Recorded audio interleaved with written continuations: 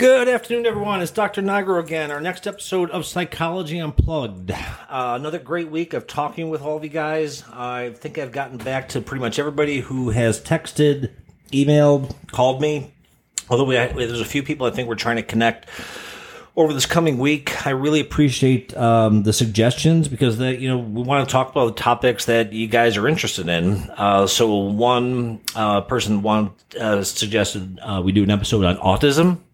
Another, we delve more deeper into childhood trauma, PTSD, sexual abuse, how that manifests clinically. And again, very humbled. Never expected this podcast to reach the size and audience that it has. So again, much gratitude to everybody who listens and follows us on a weekly basis. I will try my best, as many of you have asked, if I can do more episodes a week. So hopefully we'll get to that place. And again, very humble that a lot of you guys are flying in from various parts of the country and trusting me to do neuropsych evals either for yourselves or for one of your family members. So today's topic is one that people has been kind of a consistent theme. And that I did an episode several months ago about bipolar disorders. So we're going to revisit bipolarity today. And Julie has made it very clear that I do not interrupt her, and she's going to have a major role in this episode from a pharmacological standpoint because bipolar disorder is really a dual modality treatment. By dual modality, I'm saying it's cognitive behavioral therapy and psychopharmacology. So I want to, there's three types of bipolar disorders, and bipolar was first developed in manic depressive was the old clinical term, but now it's called bipolar, and there's three types: bipolar 1, bipolar 2, and cyclothymic disorder. Now, the individual with bipolar 1 and bipolar 2 both have to meet the diagnostic criteria for a major depressive episode, which is 5 out of 9 symptoms for major depressive disorder. As I've mentioned in several episodes, disorders are not monolithic. So depression in one individual is not necessarily how it looks like in another, and another, and another. There's 120 different combinations of major depressive disorder. None of you will be surprised who follow this program. If you have a question about a psychiatric condition, especially if it's bipolarity, depression, whatever, get a full neuropsych eval. It is the only way to know with specificity. We have the instruments and the tests that actually, test for this stuff. It not only just give you the answer, but explain in such explicit detail how the symptoms manifest idiosyncratic to an individual. So mania and hypomania, the symptoms are essentially the same. The differentiating factor between mania and hypomania is simply the length of time that they persist. So mania has to last at least 7 or more days. Sometimes it can go into a month, 2 months. Hypomania, it has to last at least 4 days. It's the least severe form of between bipolar 1 and bipolar 2 is less severe. Cyclothymic disorder, an individual does not meet the full diagnostic criteria for major depressive disorder or mania or hypomania. Okay, so let's talk about mania. What is it? From a diagnostic perspective, I'm going to go through the diagnostic criteria for mania. Inflated sense of self-esteem or grandiosity. Now, this is completely different from the episode I did on narcissism. This is a feeling of invincibility. I am on top of the world, and I can do anything. Because dopamine is flooding the system. That's our pleasure neurotransmitter. And during a manic or hypomanic episode, there is this incredible, this feeling of just utter invincibility. A decreased need for sleep. Sleeping for 3 hours, not sleeping for several days. During which time you're going to become more talkative, pressured speech, flight of ideas, racing thoughts. You hear this time all the time. I can't shut my mind off. I can't shut my mind off. I lay in bed at night. My thoughts are racing. Racing thoughts, a lot of times when clinicians hear that, they go, you have bipolar. And I'm telling you, from my experience as a diagnostician, that's one symptom. A lot of people with racing thoughts just have unipolar depression, where they're just constantly, or OCD.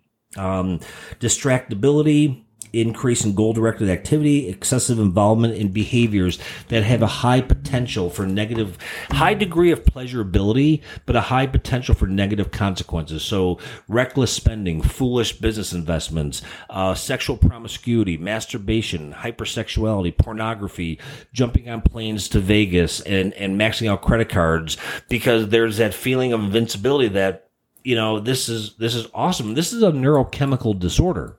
This is an actual shift in the brain's pathophysiology that's impacting and manifesting as these manic and hypomanic episodes. There's some specifiers. You can have rapid cycling, where people go in and out of depression and mania. That's a more severe form. You can have bipolar disorder with or without psychotic features. That's a much more complicated form of bipolarity. But the depression in bipolar depression is a much deeper and darker depression than just major depressive disorder. And a lot of times we'll find individuals are using illicit substances, self-medicating, but oftentimes use misuse of stimulants, cocaine, crack, to kind of kickstart the central nervous system and the brain into getting into a manic episode.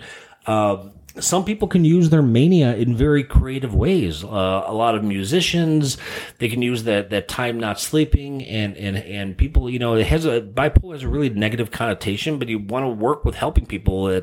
If you're in a manic episode, you're starting multiple projects all at once, and there's an access to a lot of creativity and using that frenetic energy in ways that can be more adaptive. So, bipolar can look like ADHD. Bipolarity can look like borderline personality disorder. Can you have all three? Yes. Can you have two? Yes. Can you have just one? Yes. Hence, getting a full neuropsych eval is the only way to delineate, do you have all three or do you have one? Because bipolar is medication, borderline is therapy. Two totally separate diagnoses, two totally separate trajectories. One is medication, one is therapy, even though borderline is typically medicated like bipolarity.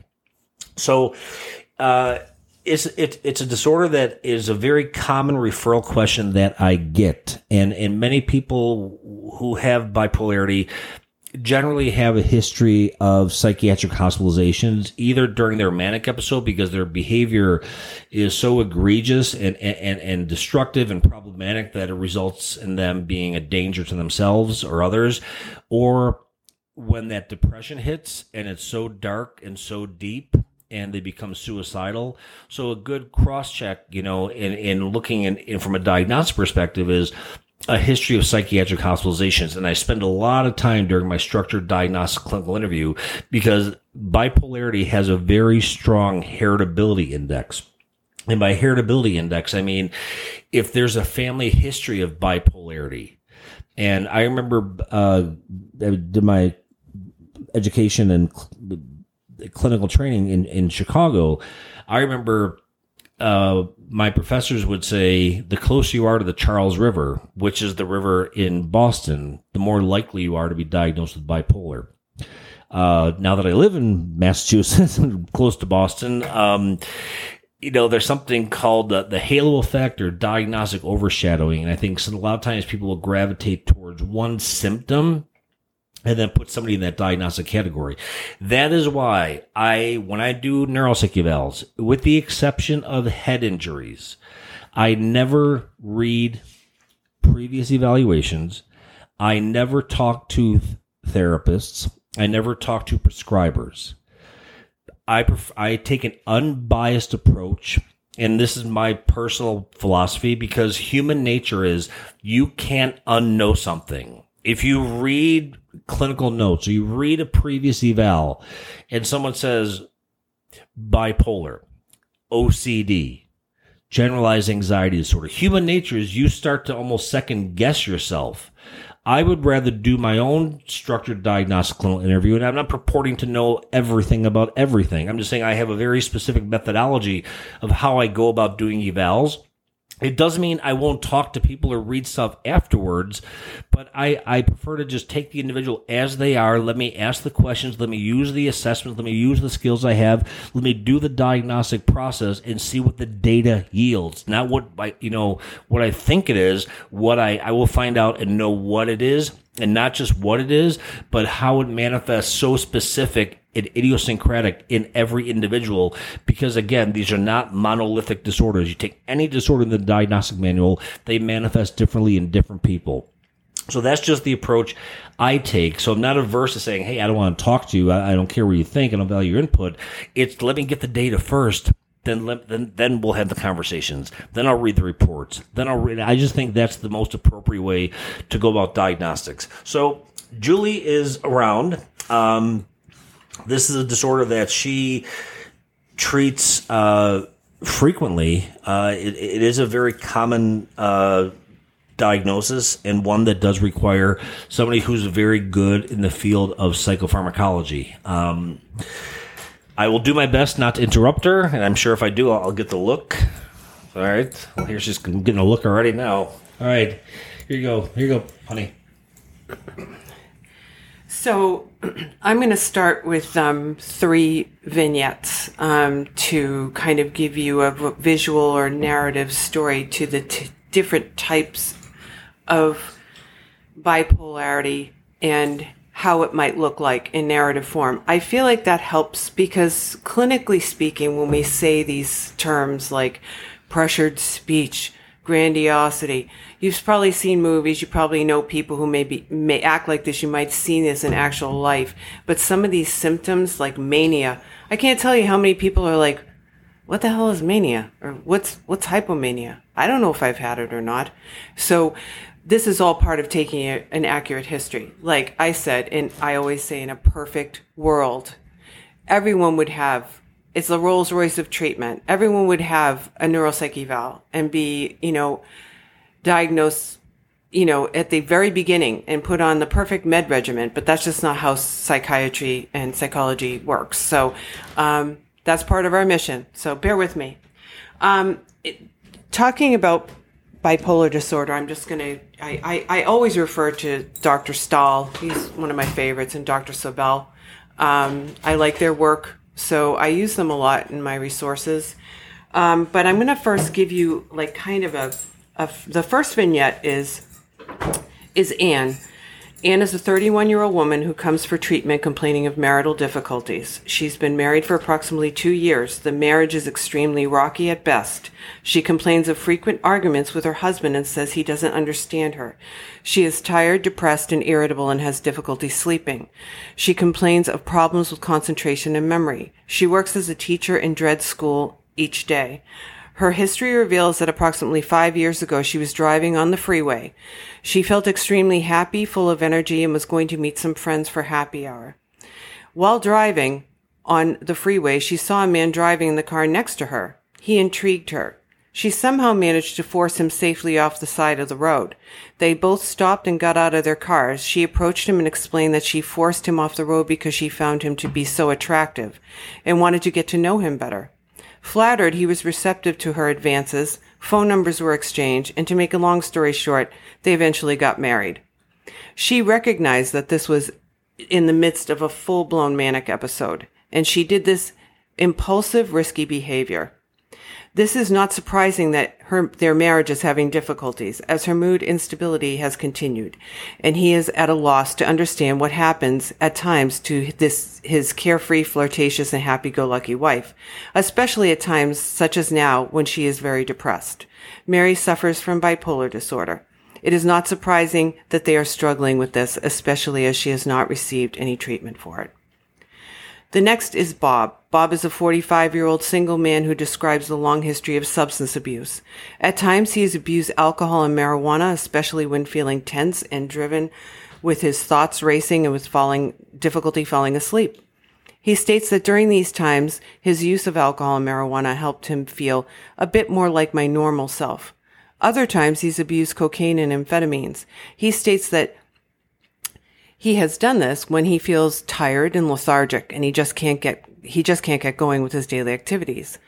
He has seen physicians over the years complaining of various medical problems, and in fact, he discussed his drug and alcohol use, plus the reasons for it, with 2 physicians. One referred him to a psychotherapist for substance abuse treatment. He discussed these issues with a psychotherapist whose recommendation was that he maintain sobriety and attend 12-step program. He now presents stating, "I am sick and tired of feeling sick and tired and wanting an evaluation." When asked about his history of hypomanic or manic episode, he expressed puzzlement, not fully understanding what this means.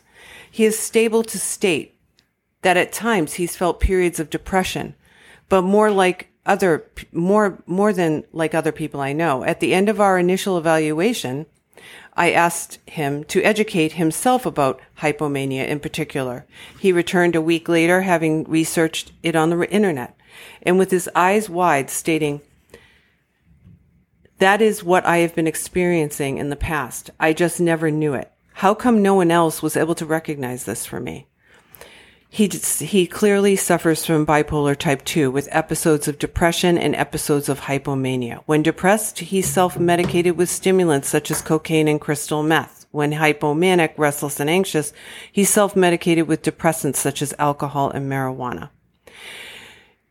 He subsequently got into treatment, which was kind of a success story. The third is Elizabeth. She is a 25-year-old single woman who presents describing clear-cut episodes of depression with sadness, anxiety, irritability, fatigue, difficulties maintaining concentration and memory, a decrease in her ability to obtain pleasure, otherwise known as anhedonia, and at times thoughts that life may in fact not be worth living.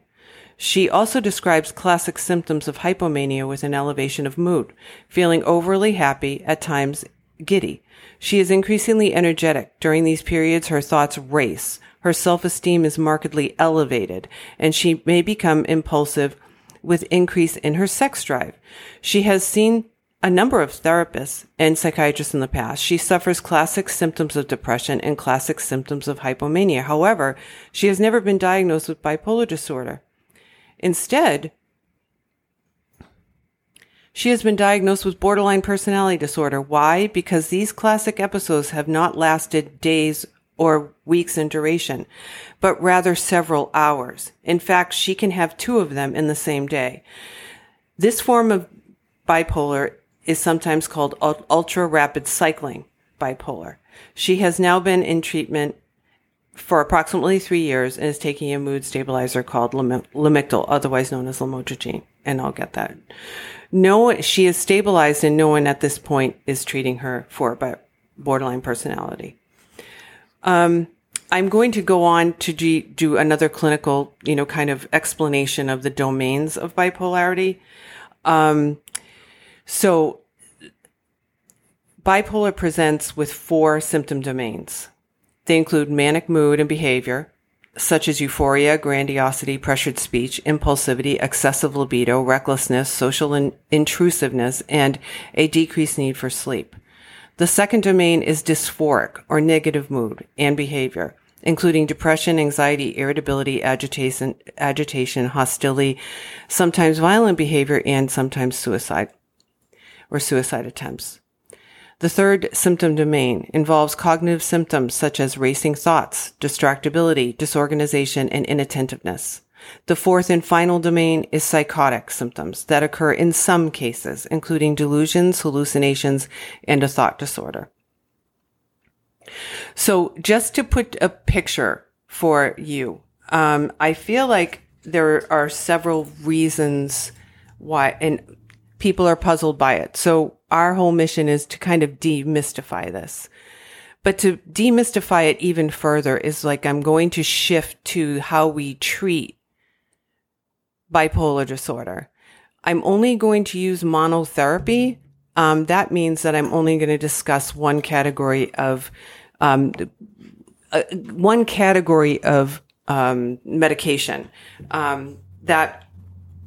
There are different classes, but I'll explain as I go. So remember how I talked about in previous episode neurotransmission? The stigma of bipolar disorder is vile. It should not be this way, but it is. And this is my mission. If I can do anything, is to make people feel more at ease with the fact that this is all about neurotransmission. This is all about brain chemistry. It really, truly is. Especially with bipolar, because it's mood driven, and it's not even really mood driven. It's neurotransmission and brain activity that creates a mood state that is unpredictable, and people don't know why they feel what they feel and when they feel it. And then it shifts from mania or hypomania to depression. With bipolarity, the depression states are shorter than major depressive disorder. So that's one clue. Usually it's several days, sometimes a couple weeks. In rare cases, it's a month or two. But that's one very important distinction to make. Whereas major depressive disorder, if it's not treated and remitted, it can last years without any hypomania or manic state. So when we treat depression, we target serotonin and norepinephrine. When we treat anxiety, we treat the GABA and serotonin systems. With psychosis, which we talked about before, we treat and we modulate dopamine and serotonin. So, but unlike all of these, it's not definite protocol, but there's more protocol to it. The medications are targeting this neurotransmission activity or lack thereof to improve that activity, therefore improving mood states, anxiety, depression, and including psychosis. So, people are mystified by bipolar. I would be here literally for days if I were to start from, I'm just only going to put out there certain things, give us feedback if I'm missing something, you want me to elaborate on something in the future. But I'm just kind of pulling kind of points and pearls here. The first medication ever discovered to treat bipolar was lithium. And it was actually like all medications, most medications that are out there in psych were devised to treat something medical and then didn't work or wasn't what their expectations were and subsequently wound up treating something else. So the man's name is John Cade, and he was a physician in Australia. He was actually attempting to find a salt substitute. Lithium is an ion. It's important to remember this. This is an ion. It is involved in neuronal activity. Sodium, it's an ion. Lithium is a salt. It's a version of salt. It turns out it wasn't a great, they were trying to make a salt substitute for people who had hypertension. It turned out that it failed miserably because the hypertensive episodes were increasing because it was a salt and the toxicity levels got so high so quick. That brings me to the point when talking about lithium has a therapeutic threshold. People, outpatient, inpatient providers really try to find the dosage range, right? So in comparison to the therapeutic threshold, if you go above the therapeutic threshold, people can become toxic. So then they can get really sick. So that's why we take blood. That's why we take blood levels. Therapeutic blood, the levels, they arguably, it's 0.8 to 1.2. And that's like the trough level in the blood. So there's the timing. It's very kind of intricate. I'm not going to really go there. Other providers, feel a little bit more comfortable in the 0.6 to 1.0 range. Again, talk to your provider about it. It's just blood levels are to be taken. Typically we do them once a month. It depends on the circumstances. You want to get your blood work done before you ever take lithium, full panel blood work, because lithium can affect the kidneys. It affects the renal system. It affects the thyroid. And I'm going to give you a little scenario here too, to teach you something about that. There are different variations of lithium, like they all have, most commonly used is lithium carbonate. And we don't fully understand the mechanism of action with lithium. It's kind of a mystery. It's the only known mood stabilizer out there. I'm going to move on in a few moments to teach you about the other so-called mood stabilizers we use. So we don't really fully understand the mechanism of action with lithium other than what I've expressed so far. We know that it's an ion, and in some fashion it works to stabilize neuronal cell membranes, probably by interacting with secondary messengers such as inositol. It also impacts the serotonin system. The specific system of this is not well understood. There are many forms. They have side effects. Gastrointestinal can make people feel dopey and tired, and it can also cause weight gain, among other things. So having said that, so we try to treat the symptoms as we initiate lithium after we get a baseline, knowing that someone's healthy enough to take lithium. We're looking at electrolytes because sodium chloride, they're all measured in the blood. They're all measured in the body. So we want to make sure someone's not hypernatremic, meaning having too much sodium in their bloodstream, because then we need to be really careful. So again, talk to your provider about all that. But just making sure you get the baseline overall. But at the end of the day, the long story short on lithium is the general consensus is that the dose that makes you well is generally the dose that you need to stay well. So that's for maintenance, to stave off mania, to stave off bipolar depression. It's good mostly for, I feel like it's very effective for mania, although very often providers that I know very well will lace lithium in to treat someone who is suicidal. The research out there is kind of a mixed bag. It definitely seems to help people. Not sure 100% if it's a placebo effect or not. Sometimes people who are suicidal, they may be struggling with major depressive disorder. Again, I know providers who use that, and lithium, just a teensy bit of lithium or some varying dose of lithium can help decrease the level of suicidality. Again, talk to your provider about it. Everybody prescribes differently. It decreases irritability. The response rate is pretty good. But moving on, there's lithium. Lithium has some severe interactions with other medications. This is very crucial. It interacts, any medication that needs a therapeutic range and needs blood work. You need to be very careful about what other medications that you take that can interact with that, because what you don't want is an increase in your medication. You don't want the increase in lithium if you're kind of teetering on that higher threshold, right? So NSAIDs are pretty much a never do situation. Talk to your provider, because an NSAID is something that not everybody, we have personal experience with this, not everybody talks about the over-the-counter stuff, okay?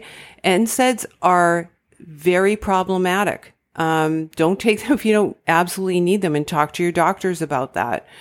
Because an NSAIDs can increase the dose of lithium. And what happens is that people become lithium toxic, and it affects. What? Examples of NSAIDs. Oh. Yeah. At the pharmacy, ask your pharmacist. Okay, ask your doctor. These are the over-the-counter pain medication. Diuretics can also reduce the renal clearance of lithium, resulting in toxic levels. So if you're taking a diuretic, what else? It's an excellent medication. It's frequently underutilized because of the stigma attached to it. I mean, everybody knows lithium. If you hear lithium, people think it's way too serious and I must be really sick. That's a stigma. It's not necessarily the truth. Let's see. Sometimes lithium can cause tremors. that we always treat those typically with beta blockers like atenolol or propranolol. Atenolol does not cross the blood-brain barrier like propranolol does. Propranolol also is notoriously known for causing depression over long-term use. So I would, if you're taking propranolol, talk to your provider about that if you start to feel more depressed. Lithium also affects thyroid function. And this is very important for you to know as people, humans out there. Because in a situation where a patient's taking lithium and is doing well, then starts to become tired, depressed, apathetic, and anhedonic, and with complaints of weight gain. Often, a provider might think they're having a recurrence of bipolar depression, and the dose of lithium is increased because the provider incorrectly believes that the depression occurred because the dose was simply not high enough. Instead, check thyroid function. Thyroid function, the TSH, the thyroid stimulating hormone, may be high, which indicates hypothyroidism. And hypothyroidism counts for the symptoms that are being seen, which I just discussed. Increasing the lithium dose is not only not going to help, it's going to aggravate the problem even further. Hydration is very important because it's a salt or a variation of salt. Hydration is very, very important. Dehydration can lead to toxicity. Okay, I'm going to shift for a second to talk about not lithium as a mood stabilizer, but the next bevy of mood stabilizers that we use, but they are called anticonvulsant medications. These are really interesting drugs. I'm going to explain a little bit in detail of how they work and that you have a better understanding of how to destigmatize once and for all bipolarity. Do you know what kindling wood is? I say this because the most commonly prescribed class of medications to treat bipolar disorder address kindling. Kindling wood is the small sticks and pieces of wood that are lit to start a fire. Anyone who's listening knows what I'm talking about. Eventually, they spark up into a more significant fire, and then larger logs can be added. Kindling is a phenomenon that we theorize also occurs in the brain. Nerve cells are kindling. Example, firing when they should not be. If they spark up and a fire occurs, symptoms occur. If these nerve cells are in the temporal lobe, the fire turns into an epileptic seizure. If the cells are in the limbic system, we theorize that this firing results in a mood disorder state. That is depression, mania, hypomania, and or mixed episode, a mood seizure. Anti-epileptic, anticonvulsant mood stabilizers are theorized to work by being anti-kindling. That is decreasing the kindling activity of these nerve cells and decreasing the risk of the mood seizure occurring when the nerve cells fire. This is crucial to understand this because this is why stigmatism pisses me off. The first of these medications that we really reach for is Depakote. Depakote is also known as valproic acid. It's used in the treatment of epilepsy and to prevent migraines. Depakote also works by affecting the GABA system. GABA system is the anxiety system when we're trying to rein in the amygdala. Dosage goes from, I'm not getting into dosages, we'll be here all night, also has a therapeutic serum level in the trough level of the blood, between 50 and 150. Usually the sweet spot is around 100, but it varies. Symptoms of mania typically start to decrease starting in about 1 to 4 days after the valproic acid level is greater than about 50 milligrams per liter. That's the measurement. So let's say you're in an outpatient treatment setting. This process is going to go a lot more slow than if you're on an inpatient unit where they can do blood draws and they can do all this like in 24, 48 a week's time. They can get people stabilized quicker on when someone's in a full-blown manic state and they need to be stabilized on a medication ASAP. So Depakote causes nausea, vomiting, diarrhea, and weight gain. It can also be sedating. Sometimes it's prescribed at bedtime. So hair loss can occur. That's with a depletion of the minerals of zinc and selenium. So sometimes we'll have people take, over-the-counter supplements to replenish those two, if that makes sense. So nutrients? What'd you say? Supplements, yeah.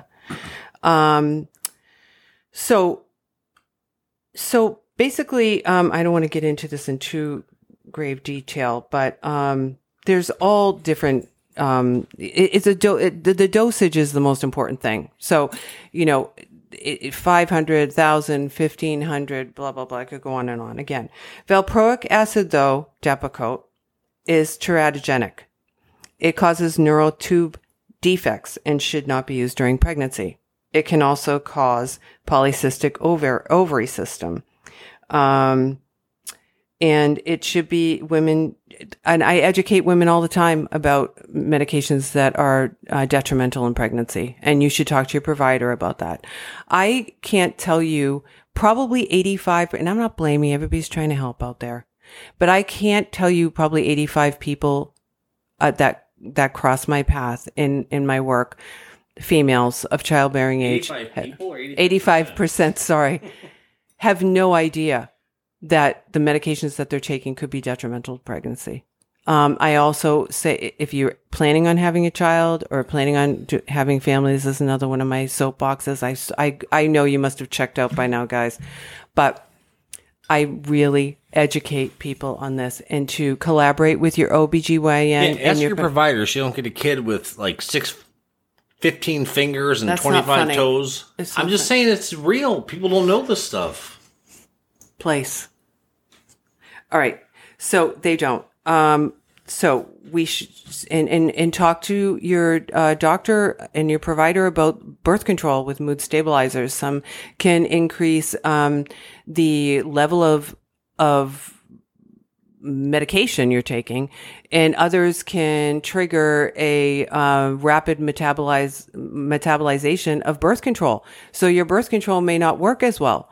So you really want to have all your providers in the loop, and you need to stay on top of this. Especially think about a manic episode. You're hypersexual. Okay. I mean, talk about unplanned pregnancy. I'm just saying, like, education, a better understanding of what can possibly happen to decrease risks.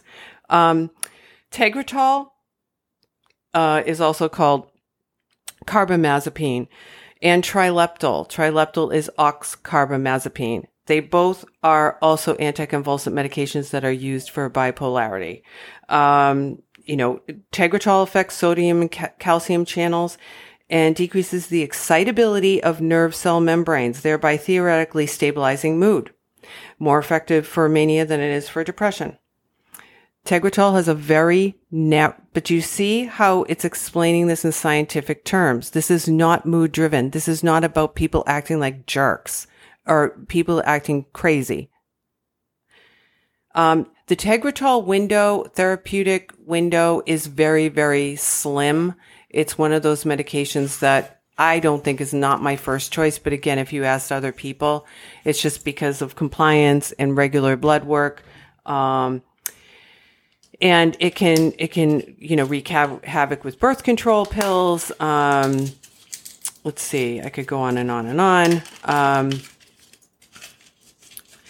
Tegretol and Trileptal don't cause as much weight gain as lithium and Depakote. So those can be attractive, especially for people who don't want to gain weight. And Trileptal, to explain, just like Tegretol, is an anticonvulsant and an anti-kindling agent that also affects the calcium and sodium membrane channels, resulting in the stabilization of nerve cell membranes, decreasing the kindling phenomenon and causing mood stability. It can cause decrease in sodium levels too. So you want to make sure you again, electrolytes. Tegretol and Trileptal are pregnancy category C. They can, however, cause neurotube defects such as spina bifida. So women beware. Another one is... Can I ask you a question? Sure. How compliant are people with bipolarity on their medications versus other psychiatric conditions? Well, I think it's unfortunate that mania. Some people are really at the point in treatment where they're completely engaged, like they know the process of the bipolar process in their life, like they can sense it. It's level of readiness, right? People who really love, hypomania. It's like if we could all go through life with just hypomania. No one who's hypomanic really wants to stop it, because that's when people are their most creative, energetic, and happy. But again, it's followed by a drop in mood. It's followed by depression, and it's cyclical. People sometimes don't take their medications and they don't present to treatment when they're manic, obviously, because they're like a locomotive that's gone off the rails. They have no control over it. Talk about, brain activity, and, they're enabled to, and they're making choices, and they're doing behaviors that get them into trouble. And so I feel like that part of it, people tend to give up. The depressive episodes are not, in the midst of treatment. And people with migraine headaches and metabolic syndrome have a high prevalence of bipolarity. I'll let Julie talk about metabolic syndrome. Well, I don't see the connection with metabolic syndrome I don't see that. I see it from my view. I see it more as a result of medications, like the side effects of medications, like Depakote, lithium. They can cause weight gain. Some of the antipsychotics, Seroquel, quetiapine, weight gain. Zyprexa, enormous weight gain. So it's more of an artifact of it. To me, in my experience.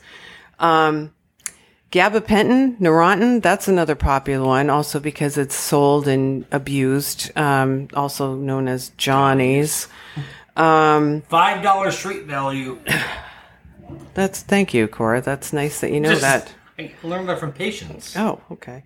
Neurontin does not bind to GABA, which is what people think. But it does have anti-anxiety properties. But generally, it's not FDA approved for bipolar disorder, although it does work for a lot of different folks. It's processed through the kidneys, so it's a decent go-to medication that can alleviate bipolar symptoms, and also decrease anxiety. But it also works for diabetic neuropathy pain, that type of pain. So it's one of those 3 for medications. It can cause sedation. But it's also highly abused, and sometimes when you're taking it, I feel like people just need more and more and more of it. The good news is that if you have hepatic, if you have a bad liver, if you have poor liver condition, it's processed through the kidney, so it's pretty safe to use that instead of something that is going to be metabolized via your liver.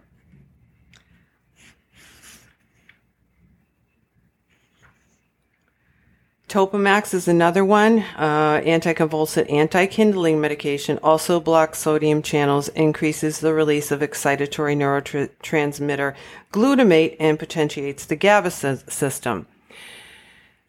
Topamax also causes weight gain, weight loss. It has been used in weight loss programs. Sometimes we will add Topamax or use Topamax, also known as topiramate, when someone is on a medication that's causing weight gain, like let's say someone's on Abilify or Seroquel and they're stable on it or fairly stable. I don't treat weight loss, but if there's a factor of a person who's obese or morbidly obese or gaining weight because of medications, Topamax, topiramate can be very helpful.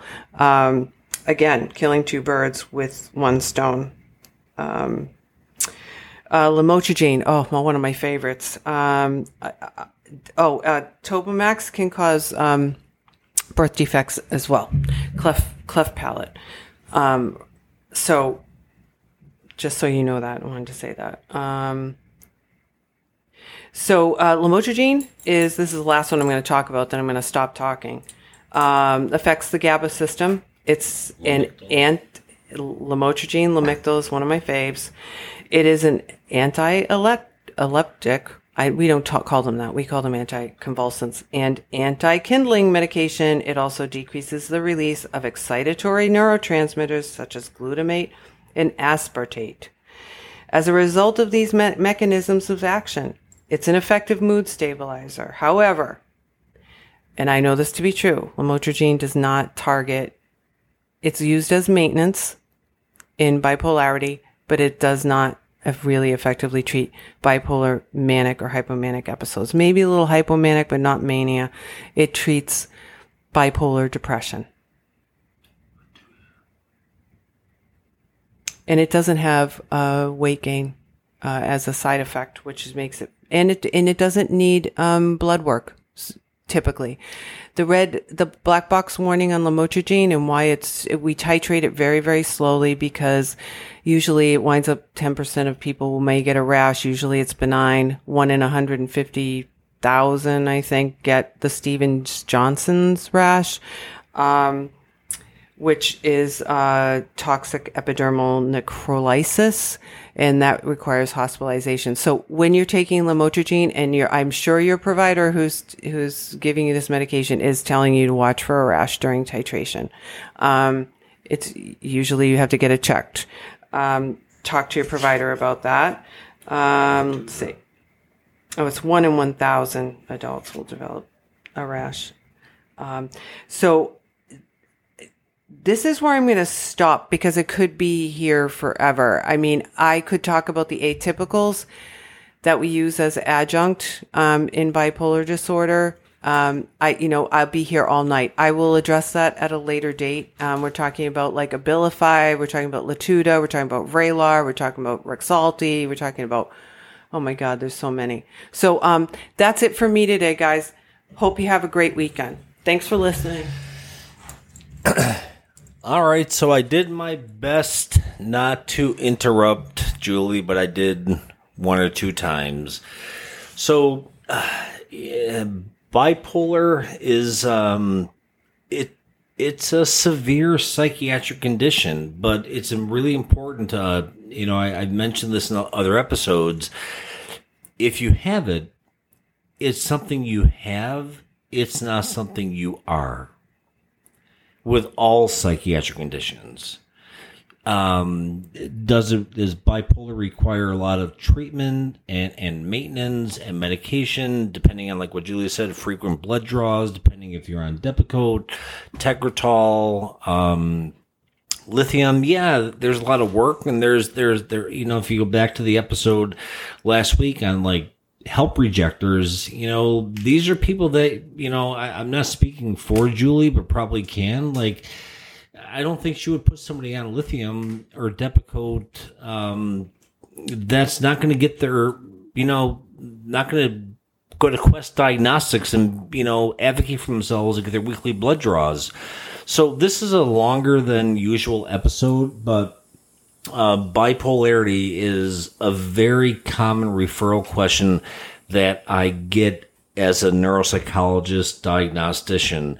And it's something that really needs to be tangled out, because if you go on a bipolar medication and you don't have it, you can have really bad side effects. Like I said, ADHD, borderline personality disorder, major depressive disorder. You want to differentiate. Are these, when I'm asking about like, elevated mood, euphoria, decreased need for sleep. A lot of times, sometimes these are just good days. These are not transitions into an alternative mood state, which bipolar is.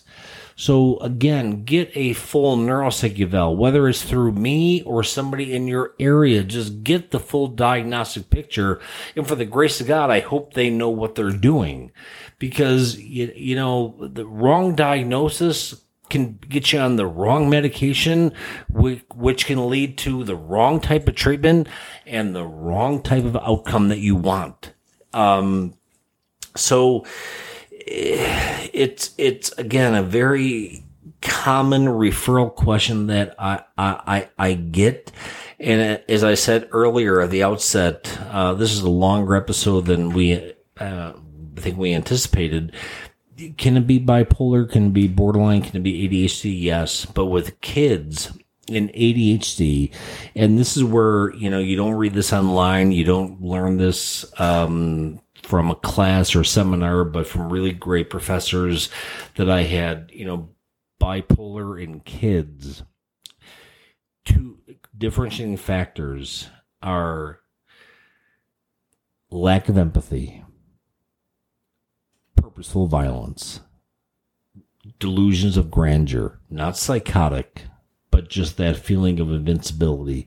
The sooner you can shut this disorder down with medication, the better off you will be. We'll come back to this at some point with the cognitive behavioral approach from a therapy perspective, but I know Julie confronts this on a daily basis, and a lot of you guys have asked us to shed more light onto it. And independent of her being my wife, she's an amazing prescriber, and we have other colleagues kind of shy to be on the program, but I'm the extrovert, Julie's the introvert. Maybe you guys picked that up by now. But Julie really is an amazing prescriber, and she's least meds possible. And that really is the goal, I think, for effective treatment. And like I said, we are just trying to do our modest version of God's work to just share the collective knowledge that we have in two similar but very different disciplines. And, again, reach out to me through Psychology Today at outlook.com. Email me, neuropsychdr@hotmail.com. My cell phone, 617-750-9411 Eastern Standard Time. I am more than happy to talk to you guys and give as much information as I can. I view myself as a perpetual student, not purporting to know everything in the world, but this podcast allows me to share our collective knowledge of what we have accumulated over the years through our education, our schooling, our clinical experience. And, we try to make this as organic as possible. Julie's popping in again here. You don't push me. I just want you to also know that our patients, our clients are our best teachers too. And I can't tell you how much I learn from the people that I work with, and they're all amazing in their own right. They're human beings, and that people who have bipolar disorder are suffering. Even if they're manic and they seem happy, they're suffering, and their family members and their loved ones are suffering as well. So, all right. What do you? Knock it off. One of the best quotes. Now, there's many, but a great one that I learned in my cognitive behavioral training was, I think it was a German psychiatrist, Danisa von Deutsch. She said, "There's two types of patients: those I help and those I learn from."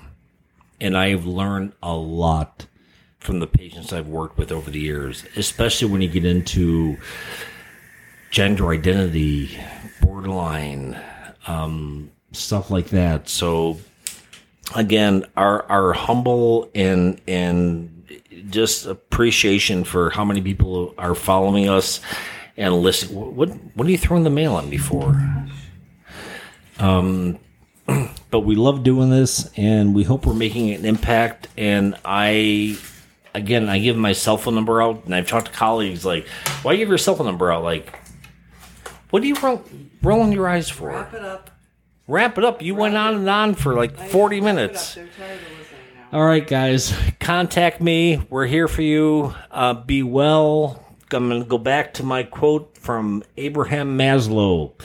With any psychiatric disorder, learn to become independent of the good opinions of other people. And Bruce Springsteen, if you're out there and you're listening, give me a call. All right? Till next week, be well, guys.